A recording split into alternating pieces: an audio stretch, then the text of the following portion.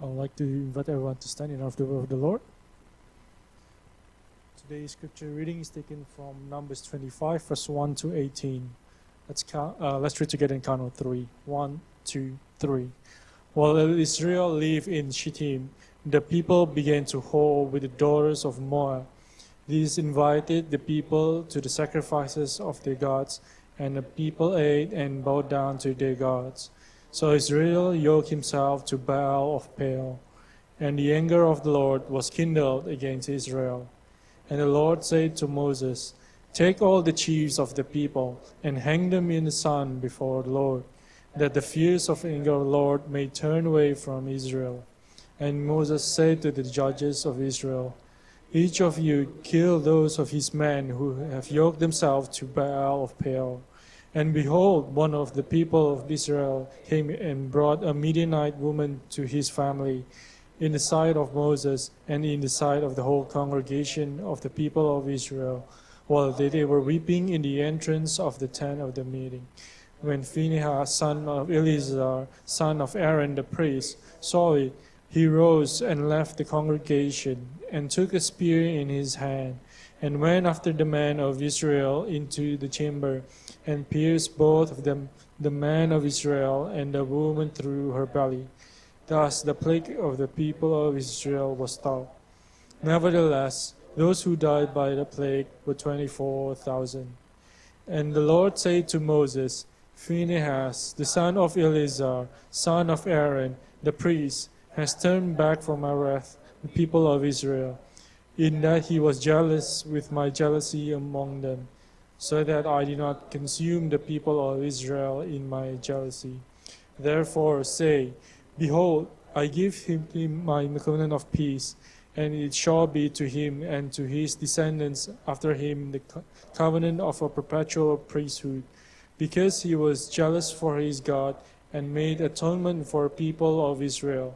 The name of the slain one of Israel who was killed with the Midianite woman was Zimri, the son of Salu, chief of his house, belonging to the Knights. And the name of the Midianite woman who was killed was Cosbi, the daughter of Zur, who was the tribal head of the house in Midian. And the Lord spoke to Moses, saying, Harass the Midianites and strike them down, for they harass you with their lives, with which they beguiled you in the matter of Peor, and the matter of Cosbi, the daughter of the chief, Midian, their sister, who was killed on the day of the plague of the town of Peor." This is the word of the Lord. Yeah, please take a seat. Well, it's a great joy to be here with you. Thank you for the very warm welcome. Thanks for the invitation, Pastor Josiah. It's been great. We've met each other once, and the coffee was so good that he invited me here today. So it's a great joy, but it's also a great joy to meet Pastor Jos and meet someone who has the same heart for the gospel as I do, which is just such a joy. A really difficult passage, and you might be thinking, is this the second Sunday of the year? What a strange passage to preach on. I was looking at Instagram and there was a reel about New Year, New You, same God. Maybe you were thinking a more positive message, but here we are. We're in Numbers 25. So please let me pray for us, and then we'll look at God's word together.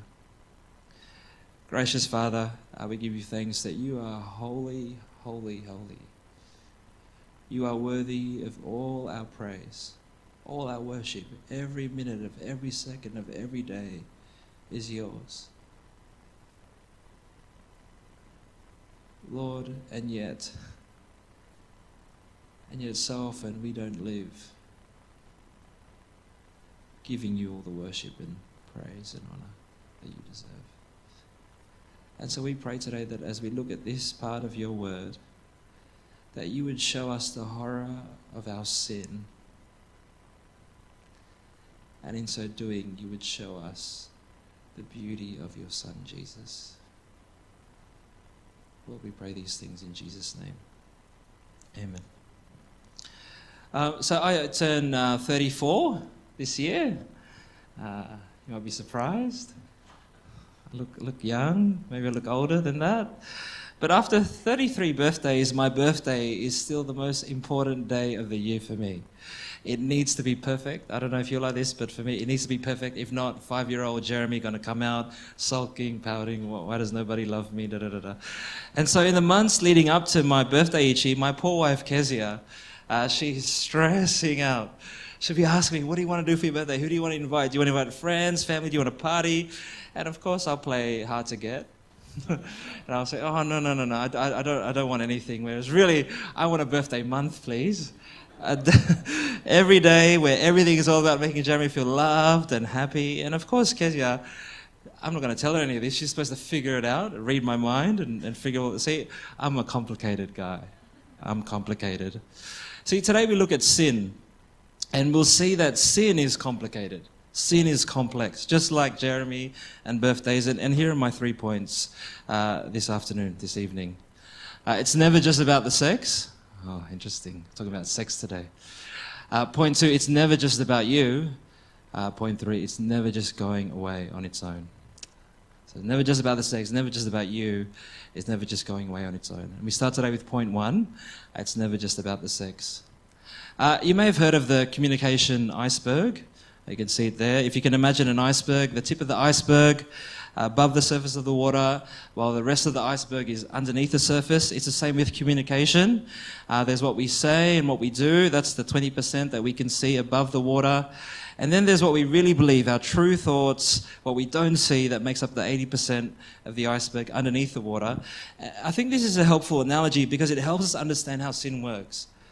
See, so often it can be easy to spot the 20% of sin that's above the water. Murder, stealing, lying, adultery, anger. All of us would say, yeah, that's sin, that's sin, that's sin. But there's the 80% of sin that we don't see. Like when you cut into a piece of fruit, if you cut into sin, you'd open it up and you find the underlying motivations of the heart that lead to sin. And ultimately, you'd find the idolatry and false worship that is at the heart of every sin. See, in Numbers chapter 25, God is preparing a new generation of Israelites to enter the promised land. But as we've come to expect from the Israelites, they make a complete mess of things as usual.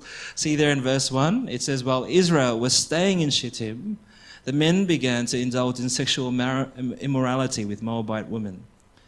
This is exactly what God commanded his people not to do. Don't have sexual relations with people from outside Israel. Now, you might think, what's the big deal with some harmless, consensual sex, a bit of fun? Well, did you notice that how quickly that what starts as sex very quickly ends up in idolatry? And it ends up in false worship of other gods. And what begins as yoking and joining yourself to someone in sex ends with prostituting yourself and yoking and joining yourself to false gods and bowing down to them. That's the big deal. That's why who you have sex with matters. And this is exactly what happens here with the Moabite women. In verse 2 it says, the Moabite women, they invited them, the Israelites, to the sacrifices to their gods.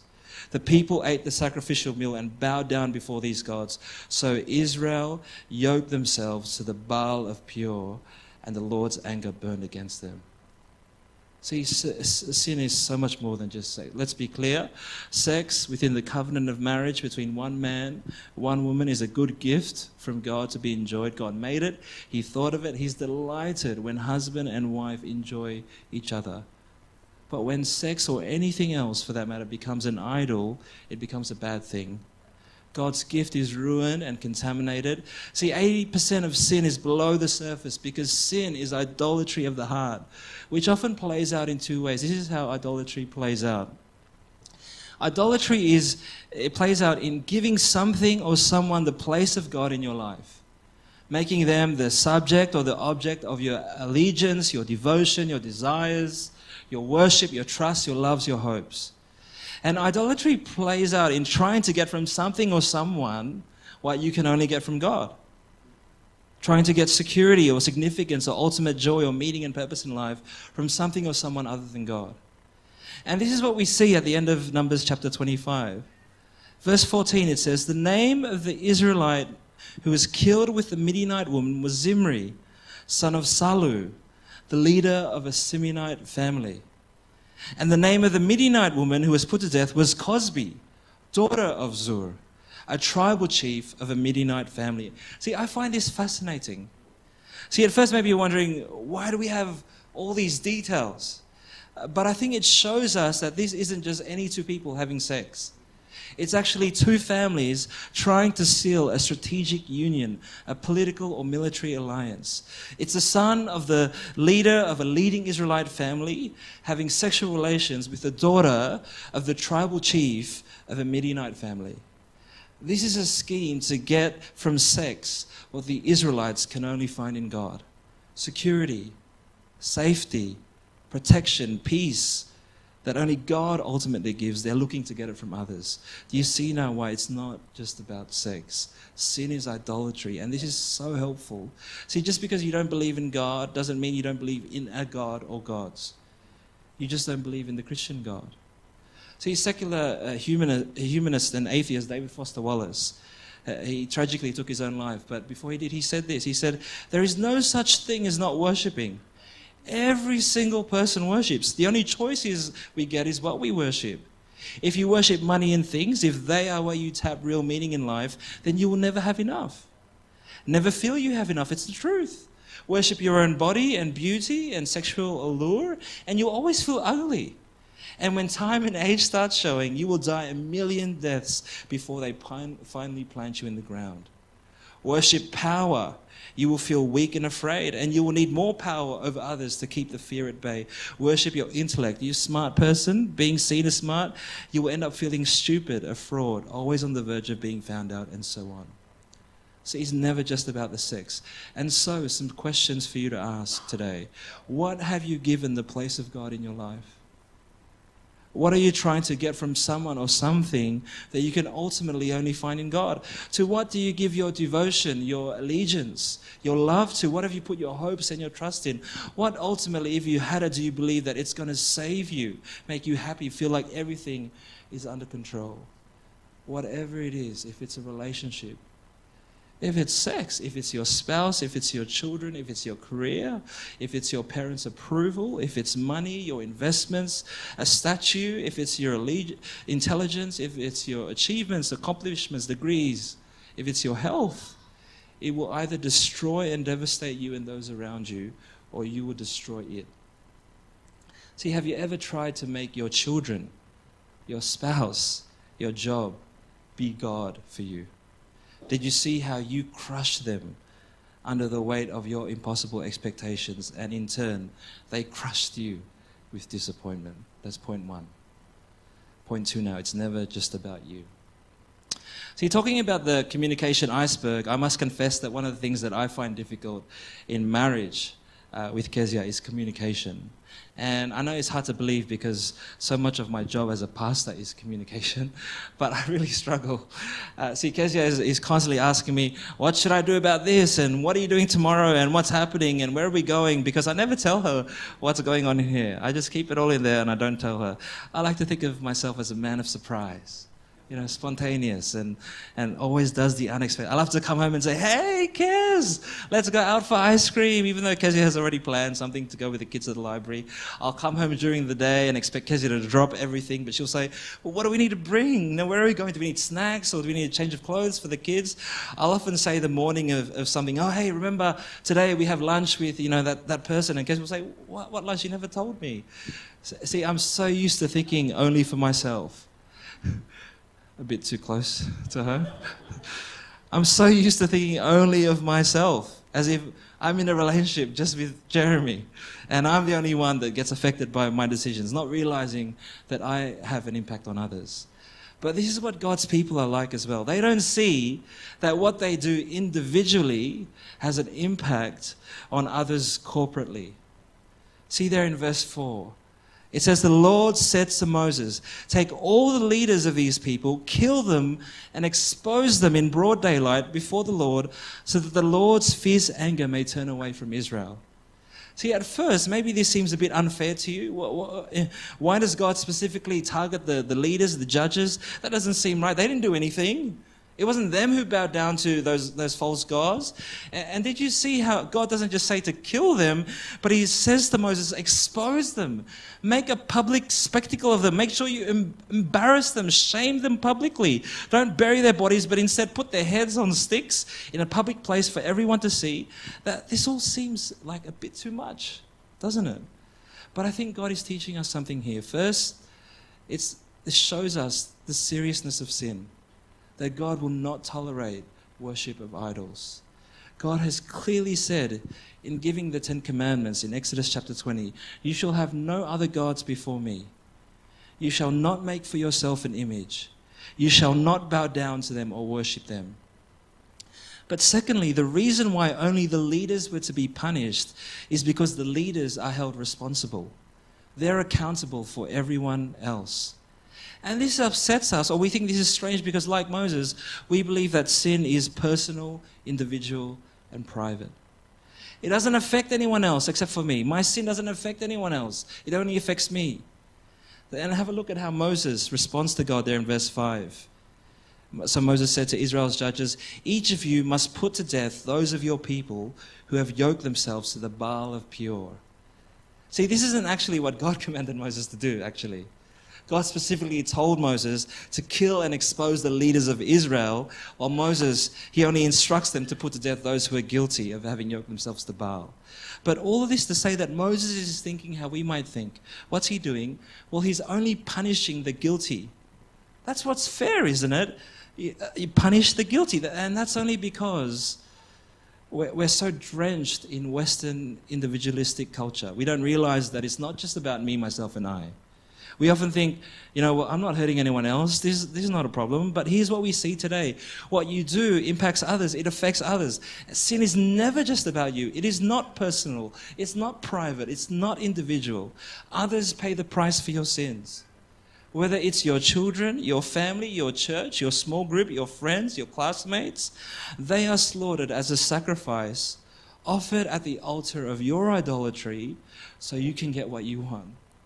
So you can feel better about yourself, as if what you do matters, as if you matter, so you can have pleasure, so you can feel important. That's point 2. It's never just about you. Sin is never, never just about you. See, I think the challenge for us today is to start thinking about the we instead of just about me. So you consider this for a moment. In the New Testament, the Apostle Paul, in 1 Corinthians chapter 12, he compares the local church to a body that has many parts. There's the eyes, the hands, the feet, the ears, but we are one body. And how about you? Do you see yourself as part of a body or just a body part? See, God has made us in such a way that what we do matters to others. It has a way of impacting others. Your sin doesn't just stay hidden in the dark, the private corner of your bedroom. Your sin is actually hurting your brothers and sisters. At the very least, it's stopping you from being the eye and the ear, the foot, the hand that we need you to be. Please, let's consider one another the next time we sin. That's point 2. Now point 3, sin, it's never just going to go away on its own. See, there's a video online. It went viral a while ago. It's called The Magic Coffee Table. Has anyone seen The Magic Coffee Table? You can look it up on YouTube. Not now, maybe later. And it starts in this video with a wife complaining about her husband. Oh, you never do anything. Why do you never cook dinner? Why you never take initiative? To which the husband says, hey, just relax. It's going to be all right. Watch this. I want to show you. Ever since we moved in this place, I've been doing this. I don't know how it happens, but you put a basket of dirty clothes on the coffee table. And the next day, the clothes are clean. They're folded and in a perfect pile on our bed. To which the wife says, you can't be serious. Yeah, I didn't believe it either. And I didn't want to tell you because I didn't want to jinx it, but it just keeps happening. And it works for other things too. You put dirty pizza boxes, dirty plates, dirty tissues. You put it on this coffee table and it just disappears. And the next scene shows 2 police officers. They're investigating the disappearance of his wife, she's left him the next day. And he's explaining to them how his wife must have got up in the middle of the night to get a drink and fallen into the magic coffee table and vanished. And the female officer, she says, are you insane? To which the male police officer says, no, he's not. I've got the same coffee table at home. And we can be a bit like this with our sin, can't we? We can leave sin in our lives and in the lives of others unaddressed on the coffee table. We turn a blind eye, we don't pull each other up, we don't say anything because we don't want to make it awkward, with each other. We don't want people to leave church. Maybe they won't like what we say if we say it. And we hope and wish that sin will somehow just vanish, just resolve itself on its own without us having to do anything like a magic coffee table. We put sin on the magic coffee table just hoping it's going to disappear. I'm guilty of this. I think we all can be. And this culture of avoidance is there among the Israelites as well in Numbers 25. See there in verse 6, it says, "Then an Israelite man brought into the camp a Midianite woman right before the eyes of Moses and the whole assembly of Israel while they were weeping at the entrance of the tent of meeting." See, think with me for a moment. Why do you think the man and the woman had the guts to do this in front of Moses and the whole assembly of Israel? This is flagrant, bold sinning. This couple is almost parading their sin in front of everybody. They don't even care if anyone sees them. And I think it's because they knew that no one would say anything. They knew that no one was going to stop them. Maybe he's just taking her back to his tent for some tea and coffee. Don't be so naive. Everyone knows exactly what they're doing and no one says anything. In fact, it's not until Phinehas intervenes that anyone does anything. See there in verse 7, it says, "When Phinehas, son of Eleazar, the son of Aaron, the priest, saw this, he left the assembly, he took a spear in his hand, and he followed the Israelite into the tent. He drove the spear into both of them, right through the Israelite man and into the woman's stomach. Then the plague against the Israelites was stopped, but those who died in the plague numbered 24,000. Isn't that just astounding? It takes 24,000 people dying of the plague before anyone does anything. And we might look at this and shake our heads, but I reckon we actually sympathize with the Israelites. We understand them. And I get it. We don't want to upset anyone. We don't want to hurt anyone's feelings, make things awkward. And so this is challenging, isn't it? See, are there things that you're leaving unsaid and unaddressed today? What do you allow to go on? Leaders at Rock, what are you tolerating, avoiding? A difficult conversation are you? What is it going to take before you do or say anything? 24,000 people dead? Is that how long it's going before you do anything? When will you care more about God's name than preserving your own name? See, if we're honest, and I see this in myself, what it comes down to is we love ourselves more than we love others. See, I've always found this quote from another atheist, Penn Jillette, confronting. It says this: "I've always said," he said, "that I don't respect people who don't proselytize or evangelize. I don't respect people who say, I don't proselytize or evangelize. I don't respect that at all. If you believe that there's a heaven and a hell, and people could be going to hell or not getting eternal life, and you think that it's not really worth telling them that this because it would make it socially awkward.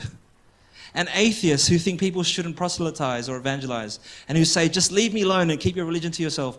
How much do you have to hate somebody to not proselytize?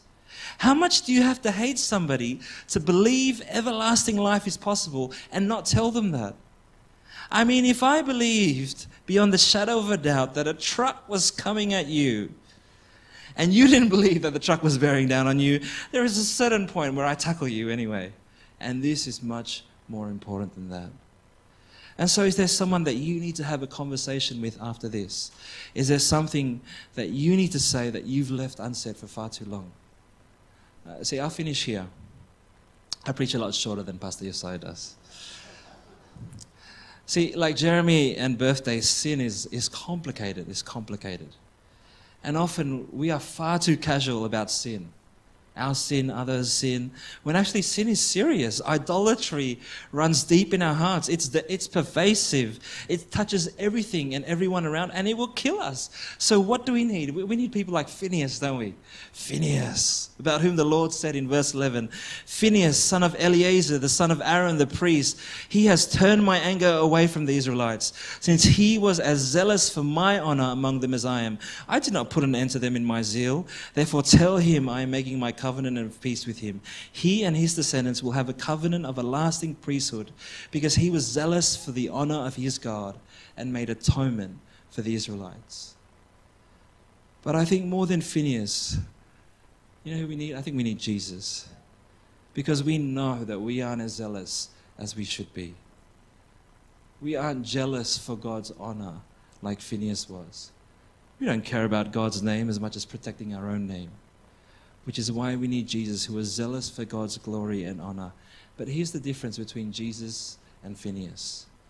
Instead of driving the spear into the ones who had sinned like Phinehas did, and by his one righteous act he made atonement for the Israelites, a spear was driven into Jesus' side so that the blood flowed. Nails pierced his hands and his feet as he hung on a Roman cross in the place of sinners. And by his one righteous act, he made atonement for the sins of the whole world, that whoever believes in him might be forgiven of their sins and have life in his name. And that's what we need, isn't it? Someone who will be pierced for us, who can cover all the times that we've failed in our zeal for God's honor. Someone who, instead of treating us as our sins deserve and driving the spear into us, he takes the punishment of our sins on himself.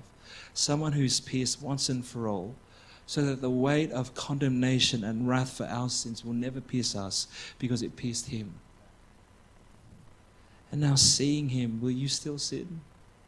See, from his head, his hands, his feet, sorrow and love flow mingled down. Did ever such love and sorrow meet, or thorns compose so rich a crown? See, it's been my experience that the only thing, the one thing that can really free a sinner from the grip of sin is that he or she be drawn instead to the beauty of the grace of God in Jesus, who was pierced for our transgressions. See, sin is never just about sex. It's about the idols of the heart. What has got your heart today? And sin is never just about you. Your sin is hurting others. Don't believe the lie that your sin only affects you. It doesn't. And sin, it's never just going to go away on its own. What do you need to address? What will you no longer tolerate anymore? Yes, sin is complicated and complex, but now that we know these things, friends, today let's leave our sin behind and live for him, honoring him in all we do and say. And may this be our prayer in 2024. May the mind of Christ my Saviour live in me from day to day, by his love and power controlling all I do and say. May the word of God dwell richly in my heart from hour to hour, so that all may see I triumph only through his power. May the love of Jesus fill me as the waters fill the sea, him exalting, self-abasing, this is victory. May his beauty rest upon me as I seek the lost to win, and may they forget the channel seeing only him. Let's pray. Please pray with me. Our gracious Father, Lord, we are those who are guilty and condemned. We sin and we fail to give you the honor and the glory and the praise and the worth that you deserve. And yet, because you so love the world, you sent your Son into the world. He was pierced when we should have been pierced. He died where we should have died, oh God. He was condemned as a sinner, even though it was we who should have been condemned as a sinner. Oh God, show us the gravity of our sin, the horror of our sin. And today, show us the beauty of your Son, Jesus. That you have dealt with our sin once and for all. That in you we find forgiveness and life. Help us to fix the eyes of our heart on you today, that we might live our life of sin behind, and that we may be channels of grace wherever we go this week. We pray these things in